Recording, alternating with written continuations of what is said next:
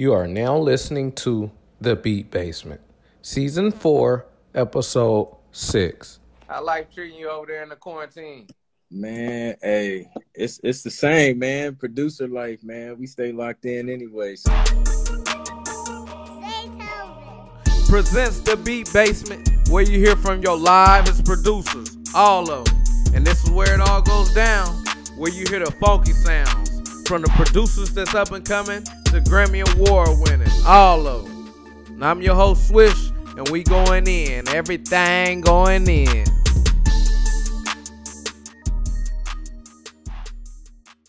Well, on this episode, we got the super producer, man. He's been working for years now, getting his grind on. I got my man Clint Music in the building. What it do? What's up? What's up? Tell the listeners a little bit about yourself. Yeah, so I'm a musician, producer, songwriter. Been producing. I know, right? I do a few things. Yeah, keep going. Keep going. But yeah, man. So I guess I started, professionally around 2009 is when I started my production company. Grew up in Ohio, born and raised in Toledo. Wait. So you started your own company? I don't mean to cut you off. You started your own company? Yeah. Hey, man. That's what I'm talking about, man. Entrepreneurs yes, out here for real. Yes, sir, That's man. what it's all about. So I started that before I finished college in Columbus. Shout out to the Buckeyes, Ohio State, the Ohio State. So yeah, man. So music has always been a passion. Always been around it, and moved down to Atlanta in like 2011 to just take things to the next level. And since then, I've been blessed to work with Grammy-nominated artists such as Tamar Braxton, Case, Tyon T.C. Christian, and a bunch of TV networks. I do a lot of stuff for TV and film. So you probably heard stuff on Love and Hip Hop, Black Ink Crew, The Kardashians, a bunch of other shows. So yeah, man, just working, man, trying to get better every day. Man, that sounds good, bro. That sounds good. Sound like you cooking. Sound like you ain't came out the kitchen yet. Nah, man, it's too early to come out. We gotta keep cooking, man. Got to. So were you let's go back to them Ohio them Buckeye days, man. Was you cooking up then, and what was you doing, man? How was that whole experience though? Yeah, so it was dope, man. So while I was in college, it was challenging too because I already knew what I wanted to do, but I still wanted to kind of get the degree out the way and kind of get a grasp of some business concepts, some marketing concepts. So it helped me there. But while I was there, I was playing for groups and the gospel choir there, African American Voices Gospel Choir. So that's where I was really able to develop musically as a musician. So a lot of growth happened while I was there in Ohio. It's a lot of talent there, you know what I mean? So it was a great place to grow, to learn from other musicians and other people. So I was making music, making beats through college, and just on that grind, man, just trying to get my grades and still work on my craft. So yeah, that was what I was doing the whole time, just working on music, and studying at the same time. So yeah. Were you playing in the band? Yeah. A few different groups. So I was doing a lot of like live shows and gigging and stuff like that.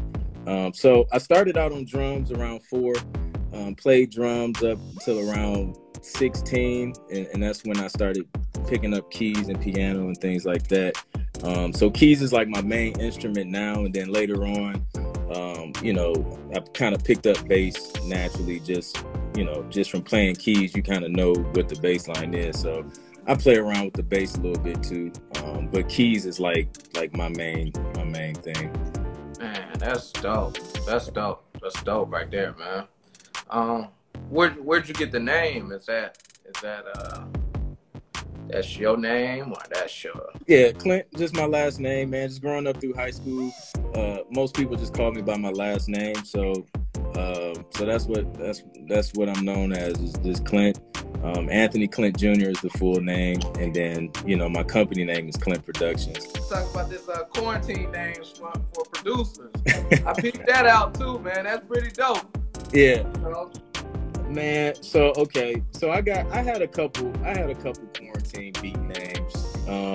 One was Chill in the House, another one was In My Shelter, and then another one was Locked In. So those are the three quarantine names that I came up with while I was creating.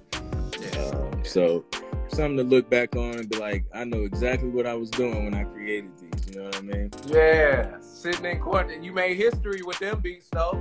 You know what I mean? Because you can always go back and be like, dude, I was on lockdown, like literally on lockdown when the whole world shut down and cooking these beats. That's you true. Gotta get these ones. You know what I mean? These is classics. For real.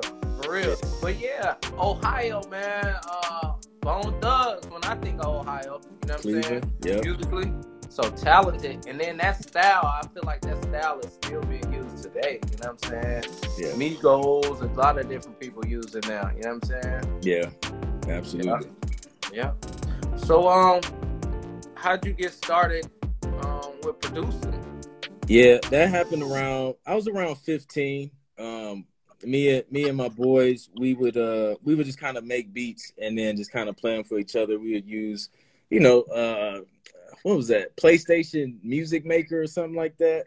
Or something, I forget what it was, some PlayStation program. We used to drag loops around, try and rap over them, you know what I mean? So just playing around, but man, I don't know. I took an interest in the whole process of creating something and seeing it from concept all the way to, the finished product where everybody listens to the final product. And I fell in love with that whole process, man. And, just growing up listening to dope producers and just wanting to be a part of that process and help artists out. And that's kind of how it started, man. And I never walked away from it. So you like to be in the lab with the artists while y'all creating something? I mean, it goes both ways. Sometimes I'm in the lab creating organically from scratch, and then a lot of times it's me creating the beat in my own zone, and then I shoot it over to whoever I'm working with or to the TV show or whatever, and then they just kind of do their thing from there, and then we just kind of come together on the final product. Right. That's dope, man. Yeah. That's dope. Which one do you like most, man? I mean, I know they both bring in the right streams of income. Yeah, I mean, I don't know, man. I mean, I like it all. I like it all. I think it really depends on who I'm working with and what I'm working on. Everybody has their own vibe. Sometimes, as creatives, a lot of us are introverts, so people like to be in their own space when they create. So, I mean, technology allows us to do that. So it's whatever works. Yeah, that's dope. That's dope, man. Yeah, that's really dope. What you think makes a good producer or a dope producer? That's a good question, man. I think what makes a dope producer is the ability to have a vision, the ability to lead, because you have to lead an artist, through a session, and every artist is different. You can't talk to every artist the exact same way because they respond differently to different things. Like some artists, you can just tell them straight up, like, yo, that sucks, do it again. You can be hard on them. And some artists, you may have to make it a little sweeter, you know what I mean, to get the results that you want as a producer. So I think a good producer knows how to get the best performance out of an artist, how to create an emotion if you're scoring for TV and film, how to create music that pulls on certain emotions, you know what I mean, for certain scenes. And it's not easy to do. So, I think if you can do that, I think you're dope. And then I guess just kind of leaving room and getting out the way and letting the artist shine, you know what I mean? And and do your thing without, doing too much musically. That's right. Hey, you can outshine the artist every now and then. There ain't nothing wrong. It's You got- happening a lot nowadays. You gotta do it tastefully. You know what I mean? Yeah, no, definitely. Yeah. I like to pick little spots in songs, like, you know, certain spots where I can add my little, you know, Right. guns and all that stuff. So yeah. Right. And that's why I think producers added their tags as much as they do now. You know what I'm saying? Like, hey, I'm here, you know, recognize me too, you know what I'm saying? Because you bobbing your head all day to the beat. That's true. I'm going to let you know who I am now, you know what I'm saying? Yeah, it's good for branding. Hey, let the listeners know who all you've worked for and worked with and what you had, you know. And, Let's see. So when I first started out, my first major exposure, I guess, or experience was Musiq Soulchild. That kind of got the ball rolling as far as me just continuing to pursue it. The record didn't get placed, but we worked on it, and that gave me a push. And then from there, worked with Tamar Braxton, Tyon Christian, also known as TC, Dondria Nicole, Case. Let's see, keeping up as far as TV shows, Keeping Up with the Kardashians, Thursday Night Football, Black Ink Crew, Loving Hip Hop. yeah. So you about to get that spot with Kanye then soon. You about to get that collab, you and him. Hey, let Kanye know I'm ready if he wants to. All right. I'm All here, right. man. Definitely. But yeah, man, and a bunch of other shows. I can't keep up with everything, but yeah, man, absolutely. What's your style though? You know, R&B, soul, trap soul, that whole lane. What do you think about Live Nation not giving refunds to fans who bought tickets for their artists? Yeah, I knew nothing about that. Really? Yeah. Yep.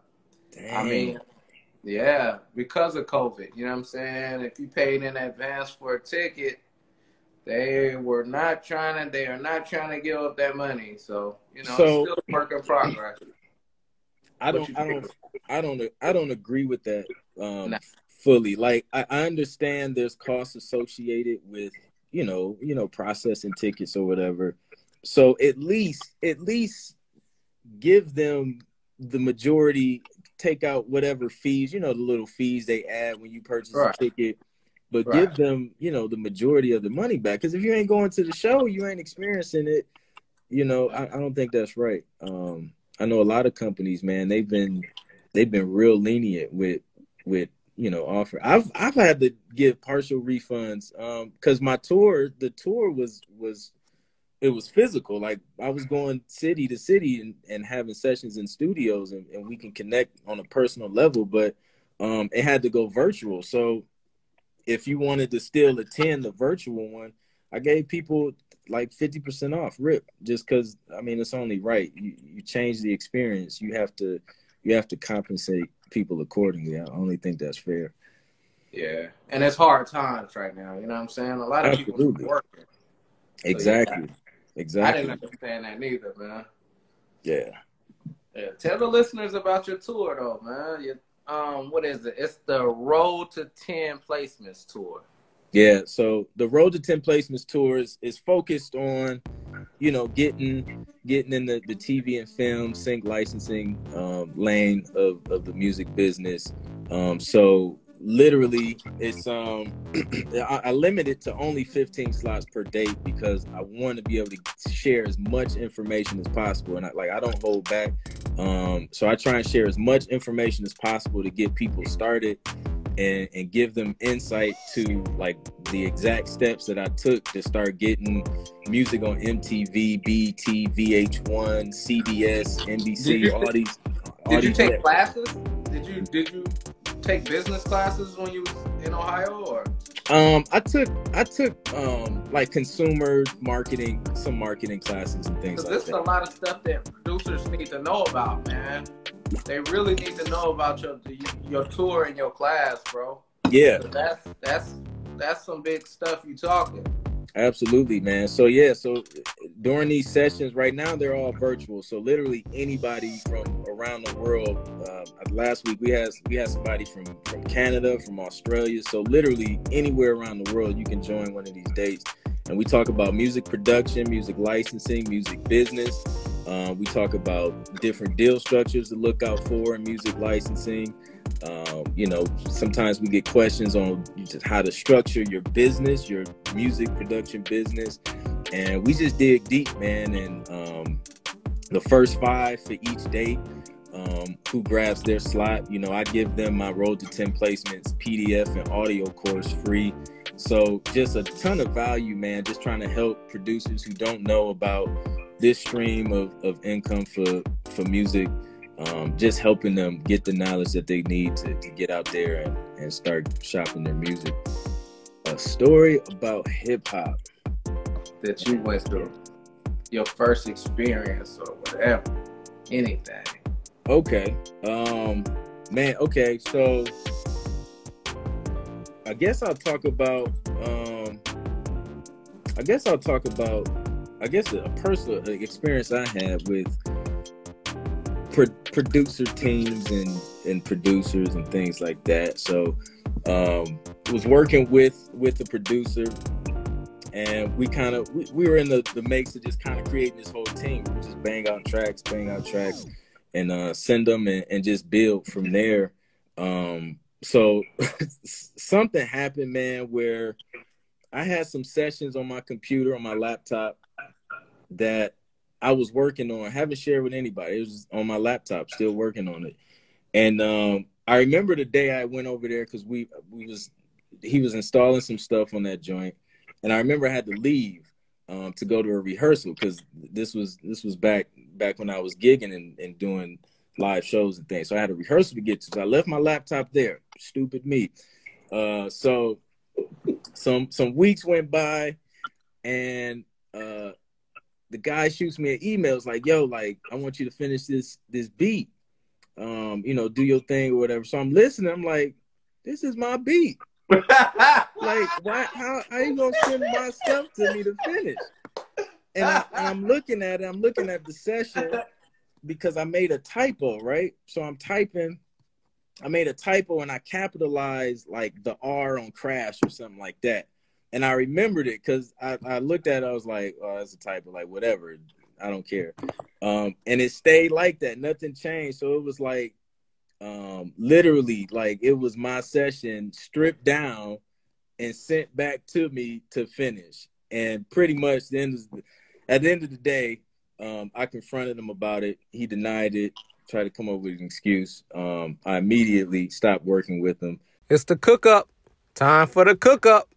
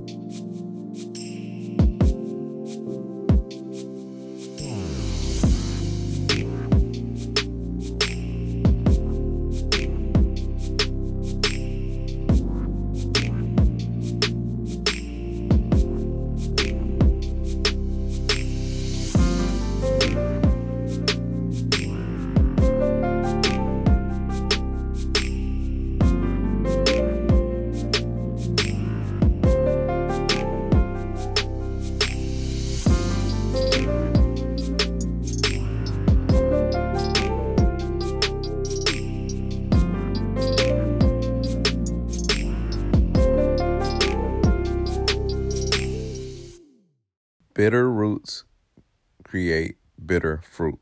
Hebrews 15.